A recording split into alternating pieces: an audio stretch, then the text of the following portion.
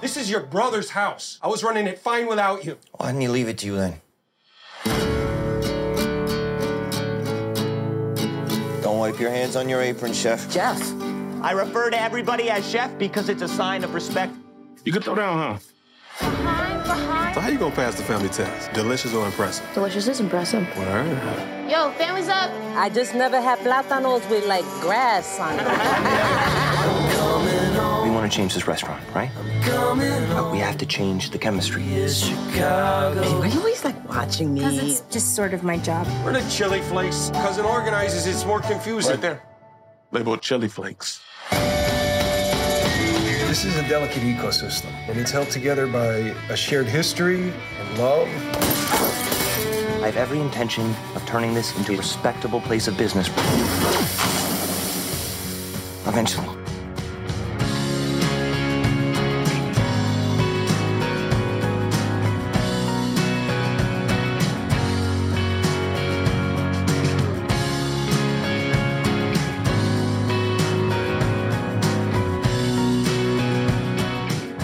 Hello, hello, hello. This is Lisa Zambetti, and this is Killer Casting, and I'm here with two very special blokes. We've gotten the band together again, and for a very special episode, for a very special show that we're going to be covering called The Bear. It's an original Hulu FX extravaganza, and there is nobody who I could possibly talk about this show with other than my former wingman, Brian Allen Hill. Hey. What up? What's going on, everybody? So Brian is actually in Chicago. This show takes place in Chicago. Not only is Brian there now, but he lived there years ago as an actor before he went into casting, and now he's back. And I really wish that he had been sitting next to me while watching this show, because there was just so many things I was plotzing over. But we can't forget who else is with us today. My thunder from down under, my Deanie Weenie. How are you, Dean? I'm very well, Lisa. It's great to be back, and also great to have the great man, Brian Allen Hill, the handsomest man in podcasting. Get out of here. No, it's fucking true. And he's back, folks. He's back. And there's a little bit of symmetry here, because at least one of the last things that we did with Brian was we were chatting about Anthony Bourdain. And so now here we are back with the Bear. So there's a certain sort of a full circle kind of a vibe going here, which I'm very happy about. So, right. So all good things. Let me just intro this show for a second. So it's called The Bear. And so if you don't know, it's about this Chicago kind of hole in the wall sandwich shop that's called The Beef. And the premise of the whole show is that it was a family-run restaurant, and the oldest brother inherited the restaurant and was running it for years and years. And then he died. He took his own life, and his younger brother came in to take over for him, take over the restaurant, keep it afloat. And this brother, played by the great Jeremy Allen White, is a very upscale chef. You know, he's been trained, he's worked in the French Laundry. He's not a dive kind of a chef or a cook. And he's come back to take over the restaurant and keep it afloat, and chaos ensues. So that's the premise. And, you know, I'm a huge fan of cooking shows in general. We just talked about Anthony Bourdain, but I'm a huge fan of Top Chef and those kinds of cooking shows, because I love craft. You know, I love watching people who can do extraordinary things that I can't. It's the same reason why I love Project Runway or those kinds of shows about craft. And this show is just a love letter to a kind of craft and a kind of lifestyle that I think Brian and I know very well, because the restaurant world and the acting world and entertainment world really dovetail each other, right? Yeah, the one word that when I started watching it that popped to mind was, and in every aspect, was authentic. And that's the casting, that's the story approach. Like the world that's created, the language, you know, the language in the back of house, right? Like corner, behind you, you know, on your left, on your right, like all of these and I still do it. I mean, I haven't worked in a restaurant in over 10 years. Right. And I still, when I'm in the grocery store, will be behind somebody and go, behind you, or on your left, on your right. Like I can't stop doing that. So that is so authentic. And I think, and it's so authentically Chicago. It's so immersed in the very marrow of the town. And it's remarkable. I mean, like, I love Jeremy Allen White in this, but for me, like, I'm going to mispronounce the guy who plays Richie. Yeah. Ebon Moss-Bachrach is like, I've known guys in Chicago. He embodies that whole attitude, and everything is fucking this and fucking that. And like, this kind of many assholes. There's that many assholes in Chicago. Well, but this is the thing. No, but this is the thing. I mean, it's like, there's a roughness to this town that is very like front and center, you know. And but once you get to know a person, like, you know, when I bartended this place, Fireside Restaurant on North Ravenswood Avenue, catty-corner to Rose Hill Cemetery. If you're in Chicago, go there. It's still great. It's been there over 20 years. But like, you know, the regulars I would get in, like, they were abrasive, but like, once you got to know them, once they knew you were good, right, and you know, bought them a couple drinks here and there, like, they were salt of the earth. You could have a conversation with them about anything. And there's a scene, I think, in episode 6 where they open the doors and Richie starts busting balls with the regulars, like, yes, like from word go. And it's like, and that's exactly what Chicago is. I mean, and people want an authentic interaction. They don't want like to feel like they're getting snowed, right? So if you're busting chops, and I've seen it in diners, I've seen it in, like, it's just this kind of Chicago mentality and attitude, and he embodies it. Right. I mean, if Chicago is the polarity of sacred and profane, like Carmen and Richie are like the embodiment. Like, Carmen is the sacred and Richie is the profane, and they exist in opposition and in harmony. Yeah. And that's what this town is, you know, to put it in. Brian, can I ask you, apparently the location, the exteriors are shot at a place called Mr. Beef at Orleans and Huron. Do you know it? Have you been there? I've not been there, but I know Orleans and Huron. I mean, like, and that's the thing. Like, I know that I've seen that sign. Right. And that sign, that I wrote a note about it. Like, that sign is like, in terms of production design, like the note I wrote is like, it's like Barney Miller production design. You know, Barney Miller, that set, they had somebody on set to like distress. If there was a white piece of paper, they would distress it. And to me, like, the dirtiness of that sign, you know what I mean? Like, again, it goes back to, they're not trying to do a cleaned up version of this, right? You know, where it's populated. Like, they're not doing it for, you know, free form. By the way, shout out to Barney Miller as one of the coolest fucking theme songs on TV. Absolutely. Ever. It's my ringtone. Ever. It's my ringtone. Seriously? Yeah. Let's see if I, it's hold on. Such a cool fucking, that is So such a something cool I want to tune. say about the casting. What a massive bass line. So when I saw the trailer for this, and I saw that Jeremy Allen White was in it, you know, I was a little bit like, because, you know, he's just come off all of these seasons on Shameless, which also I had the same thought. Yeah, which also takes place in Chicago. Also, kind of just a similar vibe, you know, Scrabblers, a family who's a bunch, you know, Scrabblers.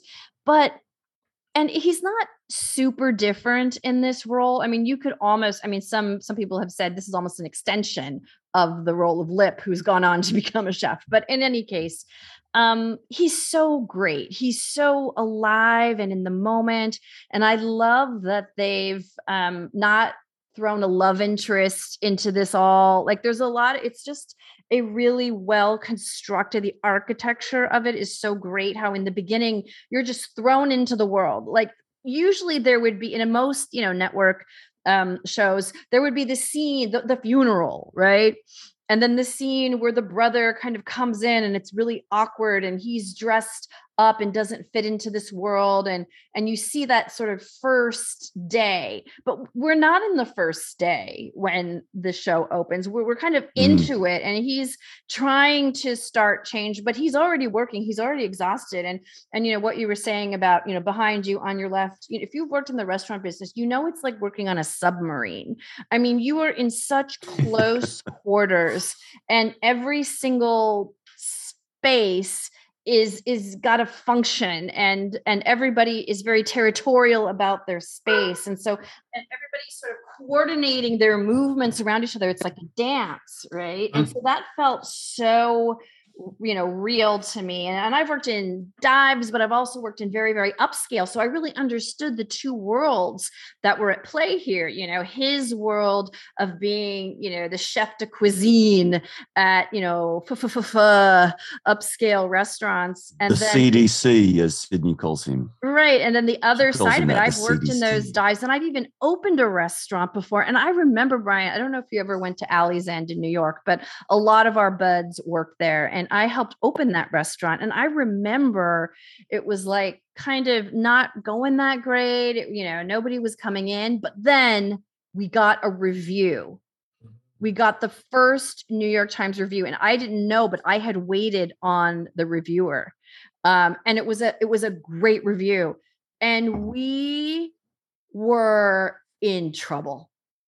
I mean, the next day, the phone would not stop ringing. People were lined up outside the door. We were in chaos, and it was terrifying, you know? So I really, really responded in a personal way to everything going on. And just what you were saying about Eben, I just love the casting of him. For one thing, he's so tall, and it's great to see him in contrast with Jeremy, who is so short, and he's kind of towering over everything. And he's not an asshole. He's just a local guy. When he goes, like you say, he goes outside and says, "Oh, you know, Snyder Cut motherfuckers can go fuck off." You know, I love that. But he is just a neighborhood fixture, and I found it so authentic. And he's just an incredible actor. He's just so live, you know. Hey, you guys, being locals, a couple of questions for you, Brian. Number one, I live in Australia, folks, so it's hard for me to keep up with, you know, sometimes the politics and news coming out of the US. Maybe the Supremes made a ruling. I don't know. But is it law that you have to use a Wilco song for every fucking TV production that comes out of Chicago? No, it's not. But I made a note of that. That they had, you know, Wilco like a bunch. Yeah. I think they're so, Chicago is so proud of the musicians who've come out of and of the music scene, and Wilco is just part of it. So good. You know what I mean? Yeah. So I'm not going to fault on that. But the thing I was telling Lisa, so in you haven't gotten there yet, but in episode 7, it's the only episode where they have an opening credit, like an opening sequence, right, of all of that. And it opens with a local DJ guy named Lynn Bramer, KXRT. Yes, I read that. It's been an institution. He's been an institution in Chicago for decades. He was the morning drive guy for years. And it's him. And it's, you know, and then Sufjan Stevens, they play Chicago, which is a great, great song. And, you know, I mean, it's like when I heard his voice, I was like, and it sounds like what he would say on the radio. You know what I mean? It's not an approximation, you know? Yeah. Okay. Well, the other thing was, and I don't know whether I just didn't get this, but in episode 1, at one point, Richie says, I think that they did a roundtable, I think, of, I'm grateful for this and I'm grateful for that. And he says, I'm grateful for Philip K. Dick. And I went, what? I didn't get what that was about. Now, for listeners, Philip K. Dick, of course, is the science fiction author who wrote Do Androids Dream of Electric Sheep, which became Blade Runner, and he also wrote the short story on which he wrote a story called We Can Remember It For You Wholesale, which was what was made into the film with Arnold Schwarzenegger, where what was that called? Where he's Total Recall? He's in it. Total Recall. That became Total Recall. So Philip K. Dick's this famous science fiction author, and this line just seemed to come out of nowhere, and I wondered whether either of you got what that was about. No, okay. I don't, but I'm sure that was just something. A fly. But this is but again, like there's a buddy code, there's a buddy speak in this right? There's an understood language and that they capture really well in the show, like, and that they don't make the audience necessarily privy to, because, you know, we're not going to catch everything. And the thing that I love about the show, and I think that the shows that we have all responded to as a group, when we're not spoon-fed something, when we're just dropped into the world, you know, and allowed to kind of like figure it out as we go along. Like for me, like that's it. That's what I dig. Yeah. And I loved, so they introduce this kind of fish out of water character where Sydney, this young, you know, up and coming chef, comes to want to work for the beef, wants to work for the restaurant only because Jeremy Allen White, whose character Carmy has now taken the helm. And so she's kind of but it was also her dad's favorite restaurant, remember? Yeah, she right. said, So so she had this sort of emotional connection. I love the nuance of this because it's not like this restaurant is failing. I mean, it's clearly popular. You know, it's not like nobody's coming in. Like in a normal cable or a normal network show, it would be totally failing, you know, and they would need rescuing. It doesn't quite need that, but the finances are definitely in a jumble. And, you know, it's overextended and stuff like that. But so I thought that was interesting. But yeah, so she comes and she wants to work for him. And it's so interesting because Carmy, he's the fulcrum between two worlds, right? Because he and Sydney have a language together, right? They have an aesthetic that they would love to achieve. But then again, he and all the other crew, wonderful ensemble of, you know, of prep cooks and all the other, you know, chefs. He also understands their language too. And he's sort of torn between those two worlds. Speaking of casting, Lisa, just to jump in there on casting, I didn't know this, but in just sort of delving into the IMDb and just sort of looking at the background of this, so the handyman fix-it guy, who's, you know, like totally fucks everything up. His name's Matty Matheson. Yeah, and apparently he's like a really famous Canadian actual chef, but they've got him as the fix-it guy in there. And just in case I don't get the chance to get it out, can we say, for me, I mean, I really like the Carmy character, and I didn't know the guy from Shameless because I haven't watched it. So to me, he was kind of new, and he's got that sort of lanky hair, greasy hair kind of aesthetic thing going, and he's rocking that, which is good.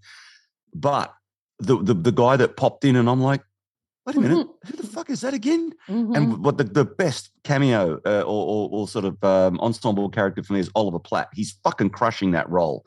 He's just so many, but he was fantastic. Uncle Cicero. You know, this is the thing that's great. Speaking of debt, right? So Oliver Platt and Amy Morton are involved in the Chicago shows. Right. So Oliver Platt is Chicago Med. Amy Morton is, I think, Chicago Fire No, she's Chicago PD, and she's a huge theater actress. Yeah, no, she was the artistic director of Steppenwolf for years. Right. You know, so so she's a known value here. Right. You know? So she plays the inspector, the inspector that gives them the C or the D or the whatever. And Mr. Carl, it's an episode you haven't seen yet, Dean, but a guy, Richard Katofsky, played Mr. Carl. He's the shaggy bearded guy who was getting into it with one of the corner guys, Johnny, in episode 6 or 7, I think. Great character face. 40 years in Chicago theater. He had a theater company called Mary Archie that was an institution in this town, kind of the off-loop theater scene. And I saw his face. I was like, oh, there's Rich. You know what I mean? It's like, again, it's just these the locals in your... But there's some real Valentines in there, like Molly Ringwald. I was just about to say that. What about episode 3? Molly Ringwald pops in. I'm like, that's fucking Molly Ringwald. Or wow. Joel McHale as the asshole. How good was he? The chef. Yeah.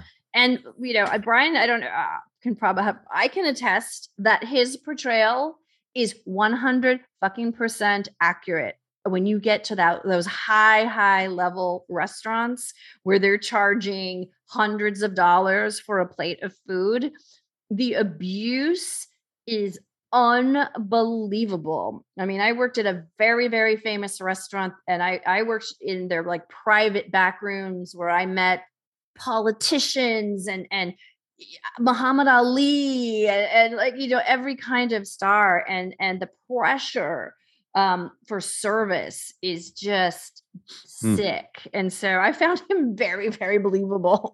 Yeah. I mean, and Manny Matheson, like, you know, his one big credit is It's Supper Time. It's a show on Vice. It's a cooking show. That's where I first saw him. And he's instantly recognizable because he's covered in tats, and he's a big fella, you know, but he makes like, I think his claim to fame is kind of making higher end kind of comfort food. And it's real profane, you know, like he curses up a bunch, you know, in the course of going through these recipes or whatever. So when I saw him, I was like, holy cow. And I was surprised how good he was. I actually disagree. I thought he was way out of his depth. And I thought he was great. The rest of the ensemble was so tight to me that when I saw him, I'm like, okay, this is somebody who's somebody's friend, somebody's something. I thought he was so pushy with it. And he just, for me, just stood out like a really sore thumb in an otherwise really tight, dropped in ensemble, you know, for me. Okay. But hey, circling back to your comment, Lisa, about the way that you quite happy about the fact that it didn't open with a funeral scene and all that sort of stuff. I mean, I'm only 4 episodes in, but a couple of things. Maybe it resolves, but I think they've left it too long for me. I keep wanting to know what happened. What's with the brother? Like, okay, I'm happy to, you know, be kept waiting a little bit, but I mean, I'm halfway through the series and we really don't know anything yet. I haven't seen him, haven't heard from him. You will both. Been, you know, mysterious. And the fact that he's quit his job at, will that resolve? Oh yeah. What did you say? Yeah. Brian? Yeah. Okay. Right. In the next 4 episodes. At the moment, I'm actually, okay. It'll make sense. All right. But what do you know thus far? What do you know thus far? Well, you know, in retrospect, the brother has died by suicide, and he's in there trying to make it right. There's a really good scene between him and his sister. His sister is that Sugar? Yeah, Sugar. Sugar.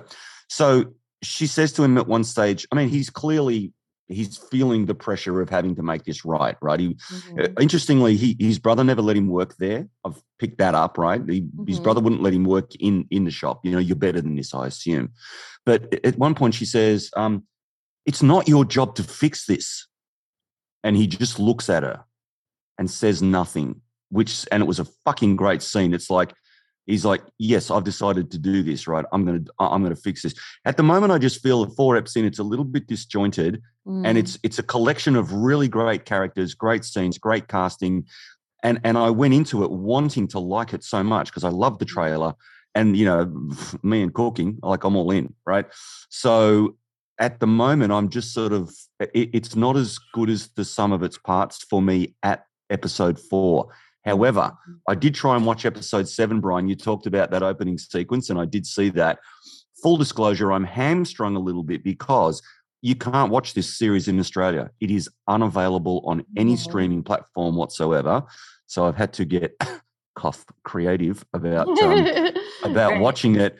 And in doing so, the 2 separate versions of it that I've got, they keep blowing up. So I'll be watching it and it'll just blow up. And then it reaches a certain point and it blows up on that point every single time. So it's difficult for me to watch it. But season 7, Brian, I wanted to ask your opinion because I did read a review of, episode 7. And I'm dying to see episode 7 because of one particular reason, which, Brian, do you know what that would be apart from the opening sequence? It was shot in one shot. Yeah, it's a one shot. And so I did read a breakdown of that episode where it just talks about how perfect. In fact, I think it was an interview with a filmmaker and about why they chose to do that one shot on that particular episode. And I believe it's sort of baked into what that episode's all about. It adds to the guy who wrote the piece was saying that you literally are holding your breath the whole time, you know, because it's because of what's going on in the storyline as well as the way that they actually chose to shoot it.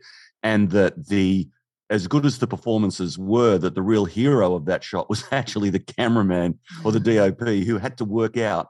Apparently they shot it, I think they did the entire scene 6 or 7 times in one go, and then they used one of those takes. But it took about 3 or 4 days for the camera guy just to work out how he was going to move the camera, where he was going to put it, and where he was going to point it, so they could get that done. So I'm busting to see that episode. And I'll tell you this. So I would say, 5 and 6 are going to give you more information for me, because the episode 7 is 20 minutes. Episode 8 is 47. And it's almost in my mind, after seeing that, it's almost like the first 6 episodes are prologue. I mean, it's almost like somebody handing you a file. Here's a background file on what's happening in this restaurant. Right. You know what I mean? And the fact that they have the opening credits on episode 7, like, I think they're almost seeing it that way. Like it's a 2-part, like it's 7 and 8 are kind of like the movie, right? Yeah. Everything else is kind of prep to get you to that, you know? Well, there you go. It's almost like a restaurant. It's like 6 episodes of prep for 2 episodes of service. Yeah. There was something weird about the credits, Brian, that I noticed, that Oliver Platt did not get any special billing, which I thought was insane. That's something that I noticed. Yeah, I noticed that kind of stuff too. He didn't get like a and or a with or a special guest star. I mean, he was just in the end credits with the other guest stars, and I thought that was a little crazy.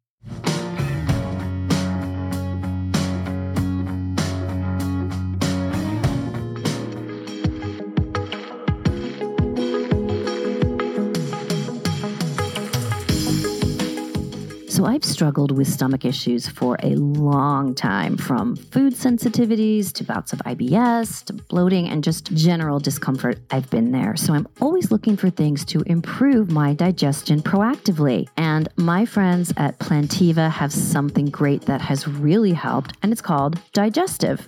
Digestive is a product that helps with bloating, after meal discomfort, digestive upset, and just those occasional stomach aches and nausea, and it helps keep you regular. This product has a blend of herbs that helps break down plant fibers and fats and proteins into smaller units called peptides and amino acids, and it improves the nutritional value of fats and oils. But all I care about is that I feel much better when I'm taking it. Dr. Morrissey and his whole family really know what they are doing.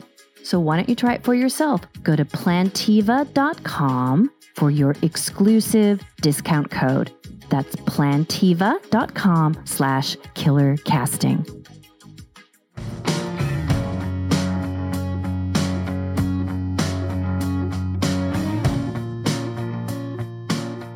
I think for me, I completely hear what you're saying, because as you both know, I am not as interested in story as you both are. I love hanging out with characters. Like, I could just sit there with them and they're all their fucking weird ass tics and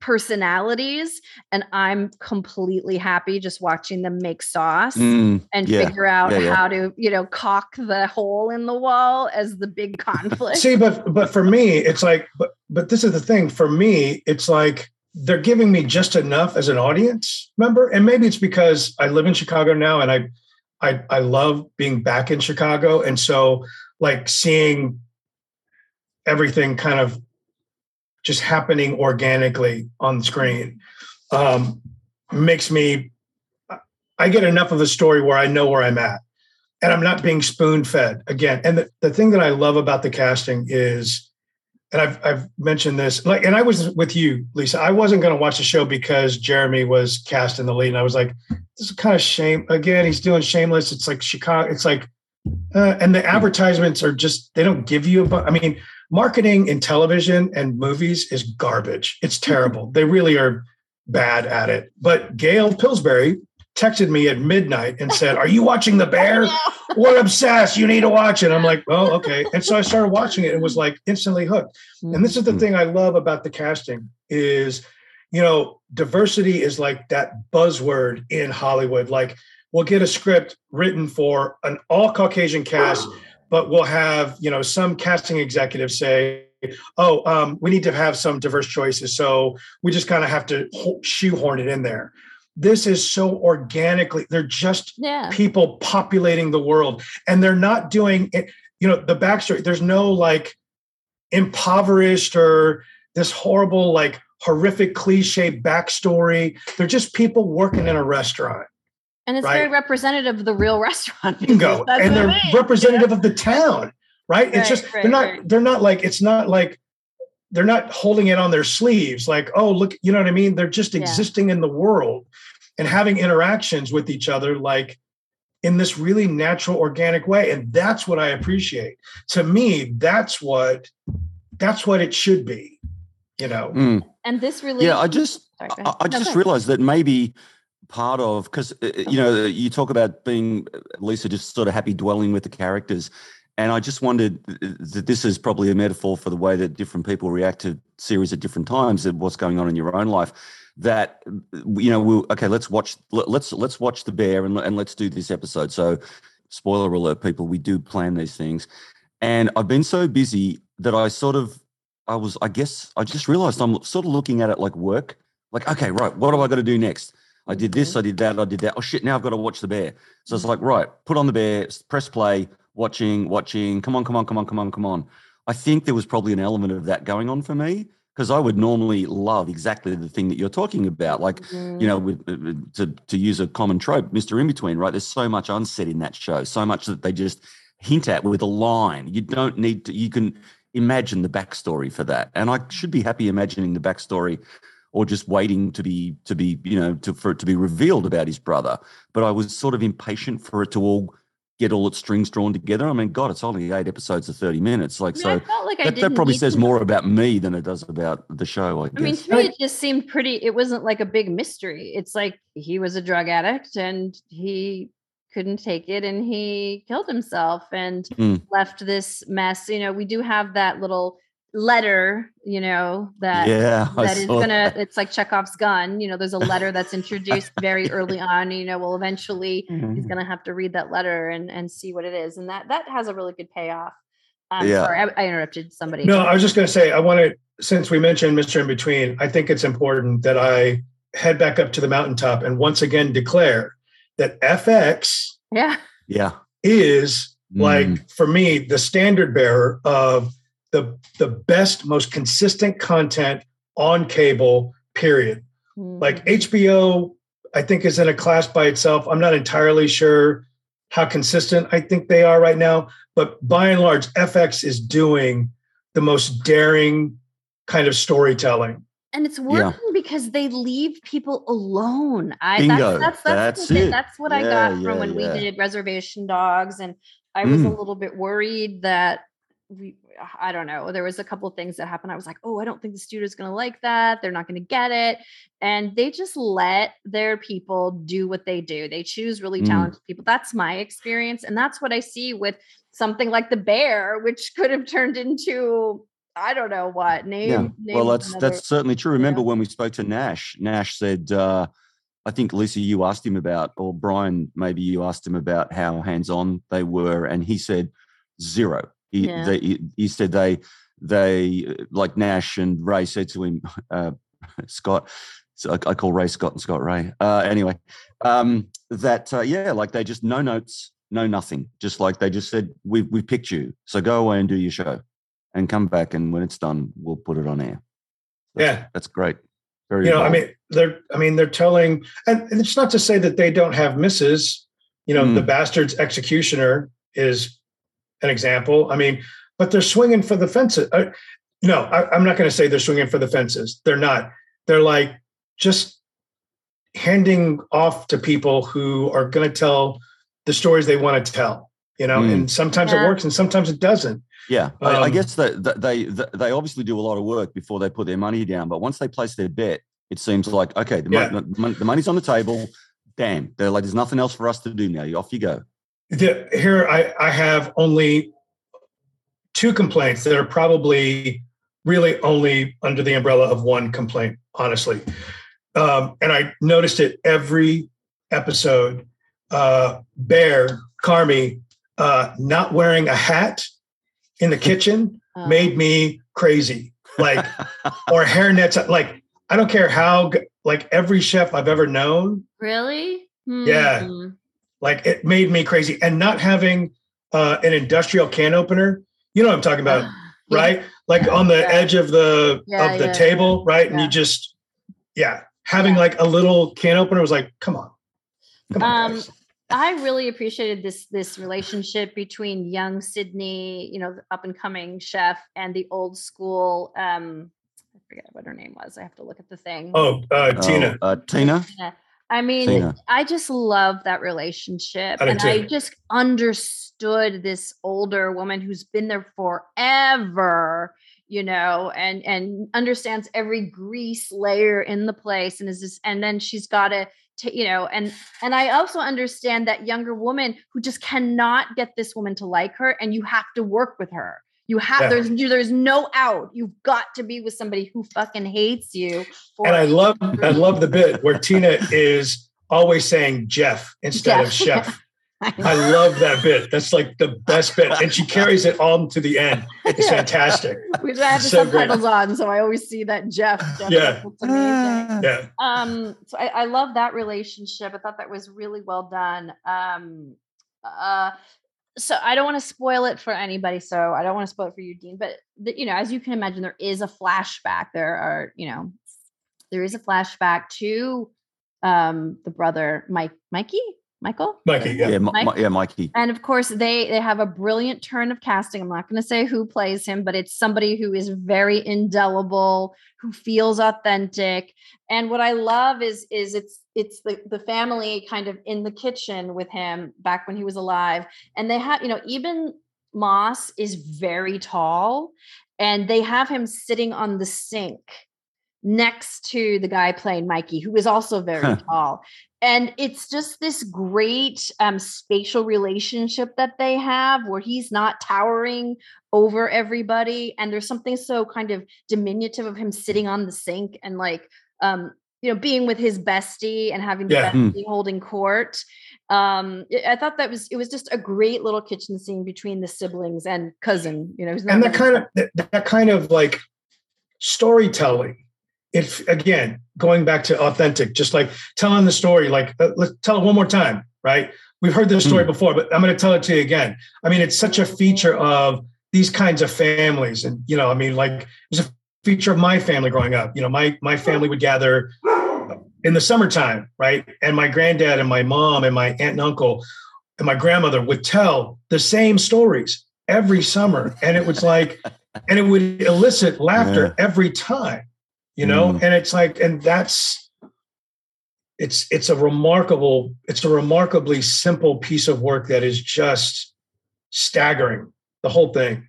Yeah. Right. And I think that sorry, Dean, go ahead. Oh, just going to say, there's on the topic of writing, I haven't sort of looked properly through it, but I think they've got quite a rotating cast of writers, don't they? It's not a single writer who's written the entire thing. Yeah, right. But so I think the whole thing is based on Christopher Storer's family, because he's from a restaurant family, and so a lot of it is based on but they got a good room, like they've got women directors, women writers on the thing. It's like it's super solid. So one thing I will say, and because the lady friend and I are trying to find shows that we can watch together, and so like Evil, the first season of Evil was on Amazon Prime, so we watched that, and it was like, okay. And so watch season 2 on Paramount Plus. I wanted to see, like, being on a streaming service, it would be different. And then we started watching Picard, and I watched The Bear, and it's such a palate cleanse. Yeah. Because I mean, Evil, I mean, it's like the shows are such garbage. You know what I mean? It's like, they really are. I don't care if they're on Paramount Plus. It's like, they're not elevating the work at all. I mean, it's still like they're still trying to cater to either an older audience or what they perceive to be a younger audience. And it's just like, they're just not being, it's just inauthentic. It makes me crazy. I can't stand it, which is why The Bear is so refreshing to see. Yeah, you know? I mean, it definitely captures, almost too vividly. I know there are some people who have worked in the restaurant industry who watch the show or like, I can't, because there is some PTSD about it, because the restaurant industry and the entertainment industry are, if you're an up and coming actor, you're going to be a waiter. And even if you're not up and coming anymore, you're probably still going to be a waiter. And then when you're a really famous actor, you buy a restaurant. Yeah. So it's and then there is such a huge drug culture in the restaurant business. Because, for all kinds of reasons. I mean, it's a you've got the traffic drugs. You've got the cash. Easily. I mean, that was the thing. When I was waiting tables, you had that disposable cash. And what did you do after a shift? You go to a bar. I mean, your shift drink, you're owed a shift drink. So right after, you have your shift drink or 2 or 3. Well, and this is the thing. So in Chicago, so when I was working as a waiter in Chicago, Fireside Restaurant on North Ravenswood Avenue, I closed the patio. I was a closing waiter on the patio, and it was open year round. They had like a tent, and then they would do a double tent and then have heaters to keep it open during wintertime. And, if I was busy, I'd be there till we closed it was a 4 a.m. bar. 5 a.m. on Saturday. And I do my side work, do my bank, get my shift drink, and then we'd kick everybody out, and then they'd start getting the spill sheet out, right? So then we'd have a couple more drinks, everybody would have a shot, right? Put it on the spill sheet, leave a tip for the bartender, whatever. And then it was packaged goods too. So you could buy a 6-pack from the restaurant and take off. And so, it wasn't uncommon to, at 6 o'clock in the morning, have a 6-pack of Miller Lite, stop off at McDonald's and go home. Yeah. But it was my normal shift. Yeah. Well, especially after a shift, I mean, it's so exhausting. And while you're working, all you want to do is go home. But when your shift ends, you have to debrief, you want to tell war stories with everybody. Like, oh, that couple tonight, they were crazy. And you're so jacked up, you can't go to sleep right away. Oh yeah. And just eating together, having family meal. I mean, that is a real thing where the chef, a lot of times they'll put out what the specials are and everybody has to taste it. But then they do make a sit down family meal for everybody before everybody's shift. And it's just a great tradition, and it is, a restaurant is a family, very dysfunctional. There's all kinds of people fucking each other in the pantry and like people fighting and doing lines in the back. There was one time this guy was like he was making a dish and a cigarette in his mouth and the ashes were like coming down into the potatoes. And I'm like, what the fuck? There's just all kinds of things that happen in a restaurant. And so, I love, I'm a sucker for a movie about a restaurant, but this really felt super authentic. And I loved it. I think it just comes together so well. Yeah. Just to piggyback on what you're talking, like the PTSD of it, like after the first episode, the lady friend was like, I'm out. I can't watch it. Like the toxic masculinity of it, like him bringing out the gun and firing it in the air. She was like, I'm done. I'm out. And I get that. I mean, but it's authentic to the personalities and the place and all of it. 100%. Yes. Yes. And so, all the injuries, like cutting your finger and you still have to work and burning yourself. When he asked, like, I think it's an episode you haven't seen, but at one point they're outside and having a smoke, Richie and Carmy. And he looks at Carmy's form and goes, is that the oven? Or did you get it on the oven? And he points at his arm. And I knew exactly what he meant. Like, oh, burn. And he goes, no, it was like a fire, like a barbecue grill or whatever. But like I've gotten burned, like taking bread out of the oven. You know what I mean? Like, yeah. Yeah. So for me, it was great. The ensemble casting, and I got to shout out the casting director who did the pilot, Jeannie Bacharach. But then I think all of the great Chicago casting directors were involved too. I'm gonna have to shout them out because Jennifer Rudnicki, Mickey Pascal, Alexis Jade Links, shouting them out. It's just a great, great job. When you see those really authentic faces, it's just a pleasure. It's a meal. It's a wonderful, delicious meal to consume. One other Chicago actor, I don't remember him being in it, but Mick Napier is like a Chicago institution. He's been around long time, plays Cousin Frank, something like that. All right. Yeah, I mean, like Abby Elliott is great in this. I immediately, Chris Witowski, Pete, her husband. Oh yeah. I mean, I think it's a knock. Yeah, well, he's he's the kind of like the straightaway guy who wants to be part of the things, and he wants to be part of the family, part of the. I was like, wants to be the cool guy. I was like, where have I seen that guy? And I immediately was like, oh shit, he's in the Progressive commercial. He's the guy like in the therapy, like when you become your parents, when you become a homeowner. Oh, that's right. Oh my gosh, that's so brilliant. Yeah, he's great. He's great. Like the whole cast is just amazing. I'm actually now looking forward to sort of sorting out the viewing of this somehow and then sitting back and I might, because I'm only 4 eps in, I might even just go back to 1 and just watch it, you know. I kind of want to watch it again too, because I didn't realize that episode 7 was in one shot. That's just, I didn't clock that. Right. And I really wanted to go back and appreciate what that is. I had a thought and I wanted to run this by you. I was trying, like with Jeremy Allen White, I was trying to kind of like, there was something about him that I was like trying to connect him to somebody. He was reminding me of somebody. Mm-hmm. He's got big Nick Cage energy, doesn't he? Oh, wow. A little bit. I don't know if I can see that sort of. Him.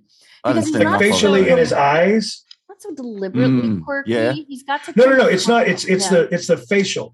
It's not the like he's like a grounded Nick Cage. You know what I mean? Like he's. But facially, it's like in his eyes, you know. He reminds me a lot of my ex-boyfriend. I'm saying, like, he reminds me a lot of my ex, so it's kind of hard for me to. Brother. All right. Yeah, I was thinking, Brian, circa Moonstruck. They're about the same age. Yes. In Moon. Yeah, I can see absolutely. that. And there he was baking bread. Moonstruck, so that's funny. I'm seeing it. And then, of course, Ebon Moss-Bachrach has that face that looks like it's just been through so many late nights. And I really do. Like, I love that guy. Yeah. Like he did his work. I mean, he really did. He did his work. That could have been so obnoxious. He could have been so obnoxious. And he was so big, you know, he did not pull back at all. And I loved it. I liked it. Not a false note that I detect in that. No. I mean, he's amazing. He's great. Petey, anything else? No, I think I just said that there. I'll be happy to circle back and look at it with fresh eyes and without feeling like it's work. Well, Bri Brew, it was so good to see you. So good to see you. Thanks for having me back, y'all. Getting the band back together. Absolutely. Yeah. I'm glad that you're alive and well and in Chicago where you belong. Loving it. Kicking it. And, you know, we'll have you back again the next time there is a show we're talking about. Show that we're talking about. All right. Well, for now, this is Killer Casting signing off.